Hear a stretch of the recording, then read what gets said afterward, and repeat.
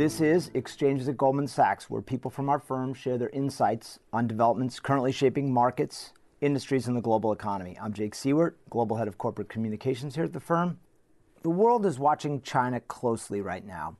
The efforts to transition to a more consumer-led economic model have profound implications for commodity exporters, its fellow emerging markets, and the United States, and we're already seeing an impact on each one of those fronts. I'm joined today by Tim Mo, Goldman Sachs co-head of macro research in Asia, who's here to discuss China's current state and where it could be headed. Tim, welcome to the program. Well, thanks so much for having me. Tim, let's start with China. The growth story over the last 25 years has been nothing short of remarkable, but this year's been a tough one. It's been an anxious one. We've seen multiple currency devaluations and a plunging stock market after a big run-up.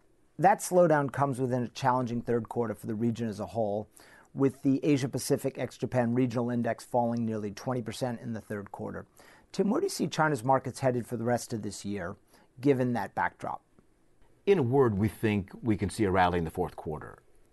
The logic for this carries from the essence of your question, which is that we saw markets in general, and China specifically, come down close to 20% in the third quarter. To contextualize that, that was the worst quarter we've seen in the Asia ex-Japan region since the third quarter of 2011, when things came down 21%, which in turn was the worst since the global financial crisis, when the overall market over a longer period of time fell 60+%. So the setup here is we've had markets sell off aggressively, and as a consequence of that, they've come down to valuation levels that are close to what we call major correction lows. In a nutshell, we've looked at all the times the regional index has fallen more than 10% over the last 25 years and grouped those into three buckets, what we call minor, major, and systemic corrections. Major corrections are when the market falls between 20 and 40%. And we've looked at what the average valuations are at the lows, at the bottom there. And the current valuation for the region and for China is pretty much consistent with those major correction lows. So unless you think we're going into a systemic crisis, like another Asian financial crisis or global financial crisis, the market's priced in a lot of bad news.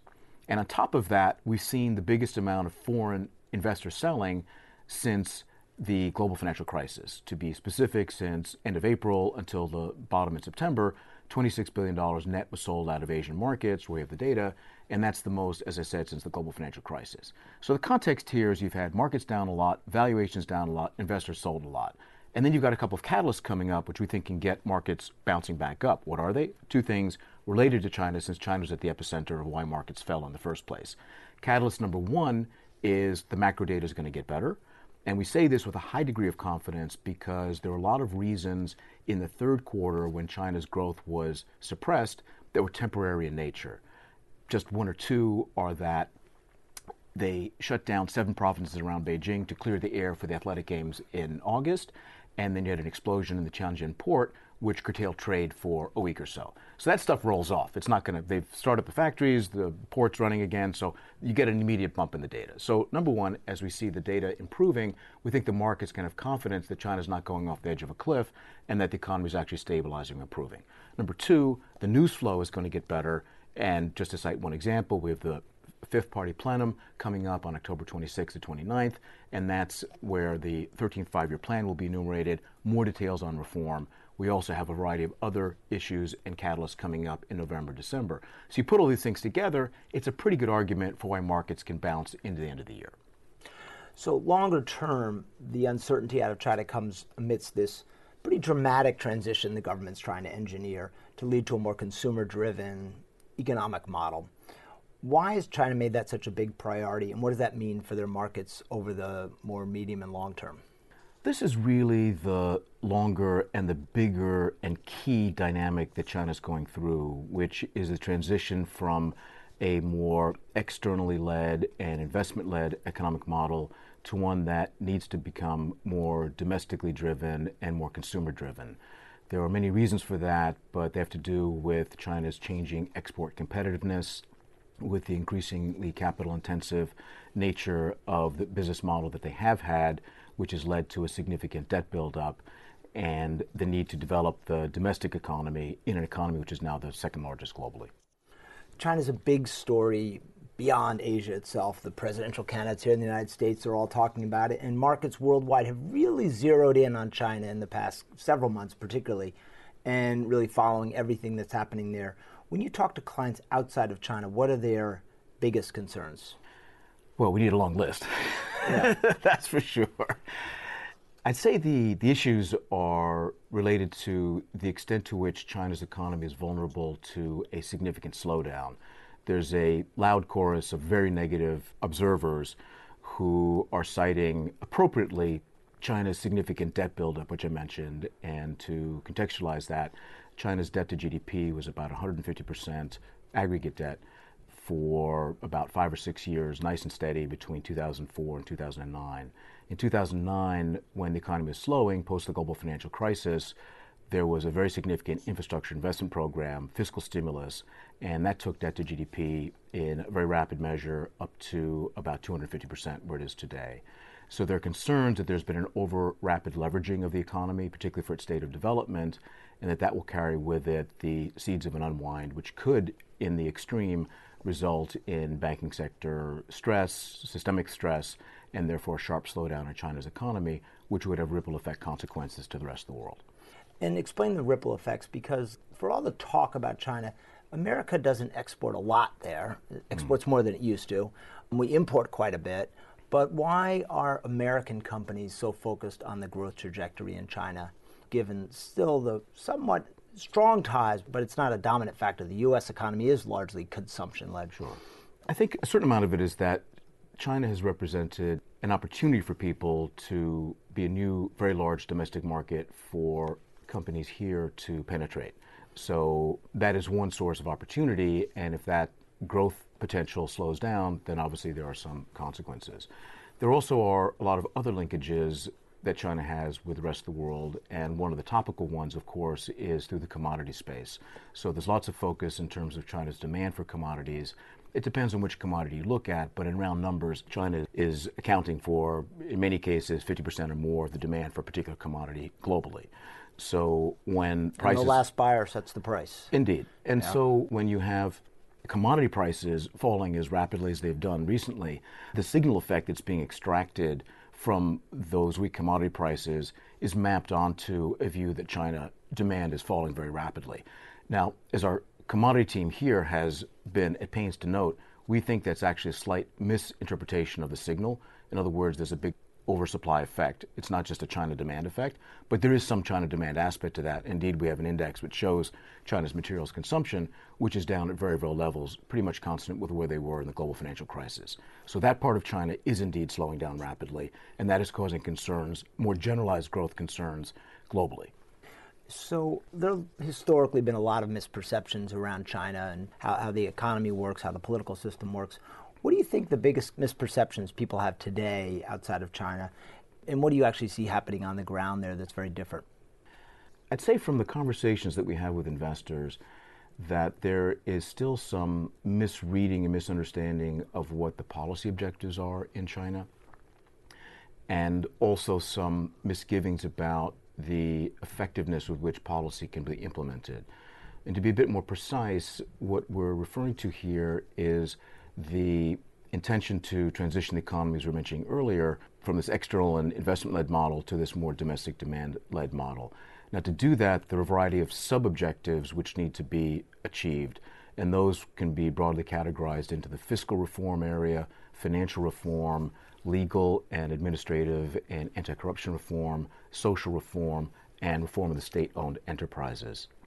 And so there's a fair amount of debate, discussion, and disbelief in terms of how effective China's reforms are going to be able to be and how well-intentioned the current policymakers are in terms of proceeding with those reforms. And particularly the liberalizing of the financial sector. They liberalized, to some extent, the equity markets recently and tried to open up more equity flow between Hong Kong investors and the domestic markets. Then they seemed to pull back on that rapidly when the markets became very volatile. How do you see that playing out? I think we need to categorize things into a longer term and a shorter term set of factors or buckets. Longer term, it's our very strong belief from multiple interactions with policymakers that the compass direction, so to speak, the true north that they're aiming at, is opening, reform, and development of the capital markets. Because there's a clear understanding with lots of external historical precedent that having a well-functioning capital market system is conducive to economic growth, and that China needs to transition from a purely bank-centered finance model to one that has a broad and well-functioning set of capital markets. That lesson is very clear. And a well-functioning equity market that has a variety of different players, not just retail investors who tend to tip the boat from one side to the other when they get more or less bullish or bearish, and one that's balanced by institutional investors, that's deep and liquid, and therefore serves as a medium for raising primary finance. The benefits of that are not lost on policymakers at all. And so that is indeed the intention of developing and opening the equity market, and indeed a similar argument can be made, perhaps even more strongly, for the bond market. Now, in the shorter term, what happened over the summer, of course, is that there were, in our view, some policy mistakes that were made. In other words, there was probably some, with the benefit of hindsight, excessive, what you might call cheerleading of the market up. In an effort to promote a good and developing equity culture, the authorities probably gave the impression that there was free money. In other words, the market's just going to go up, and there was a sort of a Beijing put, as you might call it. And so people rushed in, and of course, speculation built, leverage increased, and that led to a very significant rally in the market on leverage to unsustainable levels. And then when the authorities came in and said, well, hold on a minute, let's curtail some of this margin financing, particularly non-sanctioned, non-brokerage margin financing, then there was a deleveraging sell-off, which intensified. Very rapid, yeah. And then when that happened, of course, there was a need to stem what could have been or what was a developing self-fueling downward spiral, and that was the intervention which took place, which I think, again, with the benefit of hindsight, appeared somewhat more clumsy than the way in which they've implemented policy in the real economy. So in the short term, there were clearly miscalculations that took place, but the longer term objective is one of developing a larger, more liquid, and more balanced equity market. Let's switch gears a little bit to talk about emerging markets more broadly. Many have been hit hard recently by the drop in commodity prices, which you talked about, and the prospect of a Fed interest rate hike. Are we entering a new phase in the growth story around emerging markets? There is a transition which is taking place here, and in fact, we've written a piece on this. My colleague Peter Oppenheimer just did a global strategy paper called The Third Wave, where we've contextualized the global financial crisis as having three episodes or three waves. The first one centered in the U.S., the second one rotating into Europe, and the third one in the emerging markets, very much linked to the change in commodity prices. So there has been a significant paradigmatic shift, as our commodity strategists have articulated, from what you might call a commodity supercycle, which characterized or was present in much of the noughties, the 2000s. And that has clearly shifted now for a variety of reasons, but most significantly the innovation of shale energy here in the United States, which has completely shifted the demand supply for oil. In addition, because of the very significant price increases that many commodity companies, producers enjoyed, there was a development, as typically happens, of overcapacity, which we're now beginning to work off. So, as I said earlier, we have a situation where commodity prices are falling because of excess supply, mainly, but that's being exacerbated by some weakness in the growth dynamics of the global economy, most notably, as we just said, in China. So the combination of those two factors means that we think we have an environment of lower for longer commodity prices, broadly speaking. And that, in turn, is hitting many emerging market economies who tend to be very commodity intensive. And when you have significant terms of trade shocks, when in many cases, your primary export comes down, then the primary adjustment mechanism for that, for both the internal and external imbalances which develop, is the currency. So we've seen weakness in currencies, and that's been spreading around, and there's been a contagion effect even into the currencies of economies who are beneficiaries of low commodity prices, like, for example, India or Korea. So I think that's one of the dynamics which has changed and which we think will continue to be a feature of the investment environment going into 2016. One bright spot in the emerging markets has been India, and investors seem to be heartened by the prospect for really serious policy reforms. What's your read on India's progress and as an opportunity for equity investors? Well, to set the baseline, we've been positive in India for a while. We've been overweight that in our regional portfolio, and happily so. Now, I think the mark to market on this is that there was a great deal of optimism and expectation when the Modi government came into play. And there were lots of very well-intentioned reforms, both very large ones as well as many more micro ones, that were discussed and intended to be implemented. Fast forward till today, which is in round numbers about a year after the BJP has assumed dominance, there is clearly a checkered report card on the efficacy of reform. And the simple way of characterizing it is that there's been a shortfall on the big headline-grabbing reforms like a goods and services tax or land acquisition. But under the surface, and this is perhaps unbeknownst to many investors or those who at least don't cover the market or follow it to any degree of specificity, there's been a lot of progress just in the ease of doing business. A lot of red tape has been rolled back. It's just easier to get stuff done in India now than it was before. And indeed, that's one of the core drivers that gives us optimism for the fundamental economic outlook over the intermediate term. So our bottom line in India is we think it's one of the best growth stories in the emerging market domain. There is a great demographic story. There's a lot of unrealized potential energy, which if the reforms continue to take place, can then become kinetic energy as opposed to potential energy, so to speak. And that in turn can trickle down to corporate profits and give you a good stock market story.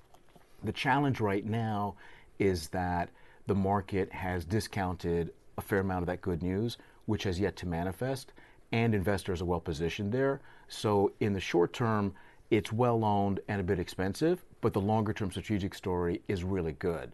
So our sense is you want to lower your expectations in the near term, but you definitely want to be leaning long in India because we think the story there is one of dynamic growth, and it's one of the most exciting ones around. How about the rest of Asia beyond China and India? Where are the biggest changes in your outlook heading into 2016?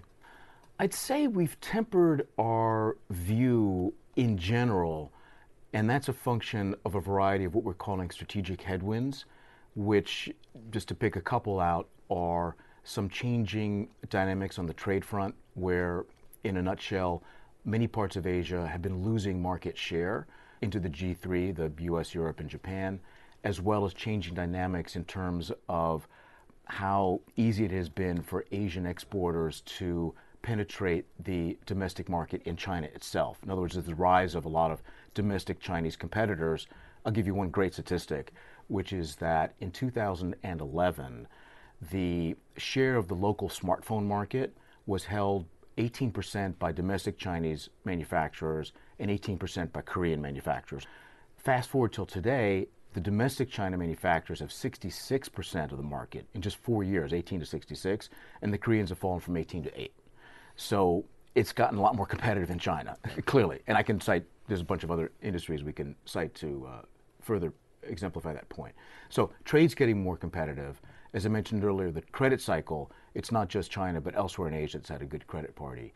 And there's some other issues as well, policies, what I've mentioned, commodity prices, and then there's the impact of technology and competition. So I think the environment in which companies are functioning, which therefore enables them to generate profits, the winds are blowing a bit tougher right now.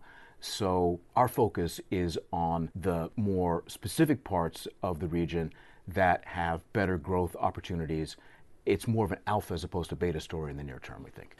As the trade picture has gotten more competitive in Asia, a lot of these countries have put in place, beyond China, strategies to diversify away from export-led growth. How successful has that been? Mildly, and it depends on the specific country. So some areas have naturally a better domestic demand story. We've just mentioned India as one example. Indonesia and the Philippines are two others that come to mind. A great domestic demographic story. Indonesia, in round numbers, 250 million people. The classic emerging market, rising middle class story. People get an income above, say, $4,000 US, and all of a sudden, everyone wants to buy a car, refrigerator, house, fancier clothes, etc. And so there's a great domestic demand story that is going to be present for a long time. And indeed, we think will drive well over 6% growth on average. Philippines, close to 100 million people, same dynamic going on, and also without the near-term encumbrance of an excessive credit buildup. In contrast to that, Korea, for example, has a significant demographic problem. In many ways, worse than Japan. Japan's well known for an aging population, but Korea's birth rate is actually lower, and there are greater concerns about the demographic profile for Korea. So there's a need for Korea to do even more rapid increase in terms of the value add of what it's producing, be more innovative on the export side, and really find new sources of growth which aren't going to be naturally supplied by a young and dynamic and growing population.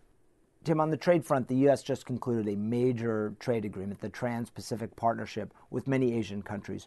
Who might be the big winners from that over the medium and long term? If I had to single one country out that comes to mind, it's Vietnam. And the reason for doing so is that we did a piece about just a few months ago on Thailand, and one of the comparisons we looked at was the share of the different ASEAN economies. And we looked at the share that they have into the G3 in terms of what proportion of the G3's imports, G3 of course, US, Europe, and Japan, are accounted for by exports in that particular country. And if you look at the time series and take Thailand as a case in point, they've been losing market share, particularly in the last couple of years. A number of reasons for that, but that's the fact. The interesting point is if you look at Vietnam, which was nowhere on the radar screen 2, 3, 4 years ago, just surpassed Thailand in terms of the import market share into the G3. And that is significantly because there's competitive advantage, low factor costs, and so forth, and Vietnam has been opening up. And they've successfully done the fast follower game, so to speak, of making the transition to the newest product line, which in this case is smartphones, as opposed to Thailand's erstwhile prominent position in the PC supply chain. So Thailand was very incremental, still is, in terms of hard disk drives, but who uses hard disk drives these days? Yeah. Whereas Samsung's largest mobile phone factory globally is in Vietnam. So you've had a hockey stick in terms of Vietnam's penetration into the G3, and that would only be improved by the innovation of the TPP, where probably more investment's going to come in from, say, Taiwan or Korea into Vietnam, and you already have the beginnings of the infrastructure and the logistics in Vietnam that are going to grow to scale and probably increase the process I just described. You talked a little bit about the debt buildup in China and some of the other ASEAN countries. What are the real risks to that debt buildup? The risks are how it unwinds. So we've reached in many places a level where it's not axiomatic it can't go higher, but we're getting into a zone where some red lights are flashing relative to historical norms and relative to sustainability of carrying that debt and various other metrics. So the bigger picture is that in the last 5 years, really since the formal end of the global financial crisis, when we had a surfeit of US dollar liquidity globally because of quantitative easing and so forth, that generally facilitated easier monetary policy and more borrowing, more gearing up in a number of countries, not just China, but also many parts of ASEAN and parts of the consumer sector, Korea, Thailand, Malaysia, and so forth. And that's at levels that central banks are becoming, and policymakers are becoming discomfited by. So the prospect is one where the tailwind for growth and for company profits and so forth of increasing leverage is at best becoming neutral and may indeed become a headwind. Now, the severity of that headwind will be a function of whether monetary policy tightens a lot, whether growth slows down, and whether there's stress on companies. But one of the things we're actively looking at is so-called left-tailed risk. How many companies are having problems servicing their debt? That's a metric that we're looking at actively and we think bears monitoring going forward. Tim, let's close with China. And big picture question, how do you see this story there, the economic story, playing out over the next 5 years? Over the next 5 years, we're still constructive. Bigger picture, and Andrew Tilton, our chief Asian economist, has coined a good term. We call it bumpy deceleration. So China's economy will slow. And that's in part just the law of large numbers. It's the world's number 2 economy. We're well over $10 trillion of GDP. And it's just hard to keep growing at those 8% rates, 9-10% rates that we did a decade ago when the economy was less than half the size. So that's not a surprise, and that's been in our numbers for a long, long time. Now, the slowdown is likely to be more rapid now than we were thinking maybe 2, 3, 4 years ago, partly because of the debt issues that we've just described. So the drama that's going to be played out over the next 5 years is how effective China policymakers are going to be in carrying out the various reform measures that we quickly discussed previously. If they do that, we think that that's a very good roadmap for putting the economy on a sound footing toward much more stable growth and a better quality of growth, and one that's going to be more sustainable. And the challenge is, how do you navigate the accumulated stresses that built up over the last number of years, including pollution, excess capacity, over leverage, et cetera. The future's not written in stone. So what we have to do as investors is every day wake up, monitor the numbers, look at the data, look at the objective evidence, and say, are they making progress in the right direction, or are there challenges to that? And then recalibrate our view as we go forward. But I think the longer term outlook here is one that you've got to give the benefit of the doubt to the policymakers in terms of the plan they have, the resources they have to affect it, and the will that they have to drive forward on this. And that should lead them to a much better place in 5 years' time. Tim, thank you very much for that tour of the region. That concludes this episode of Exchanges at Goldman Sachs. I'm Jake Siewert. We hope you join us again next time.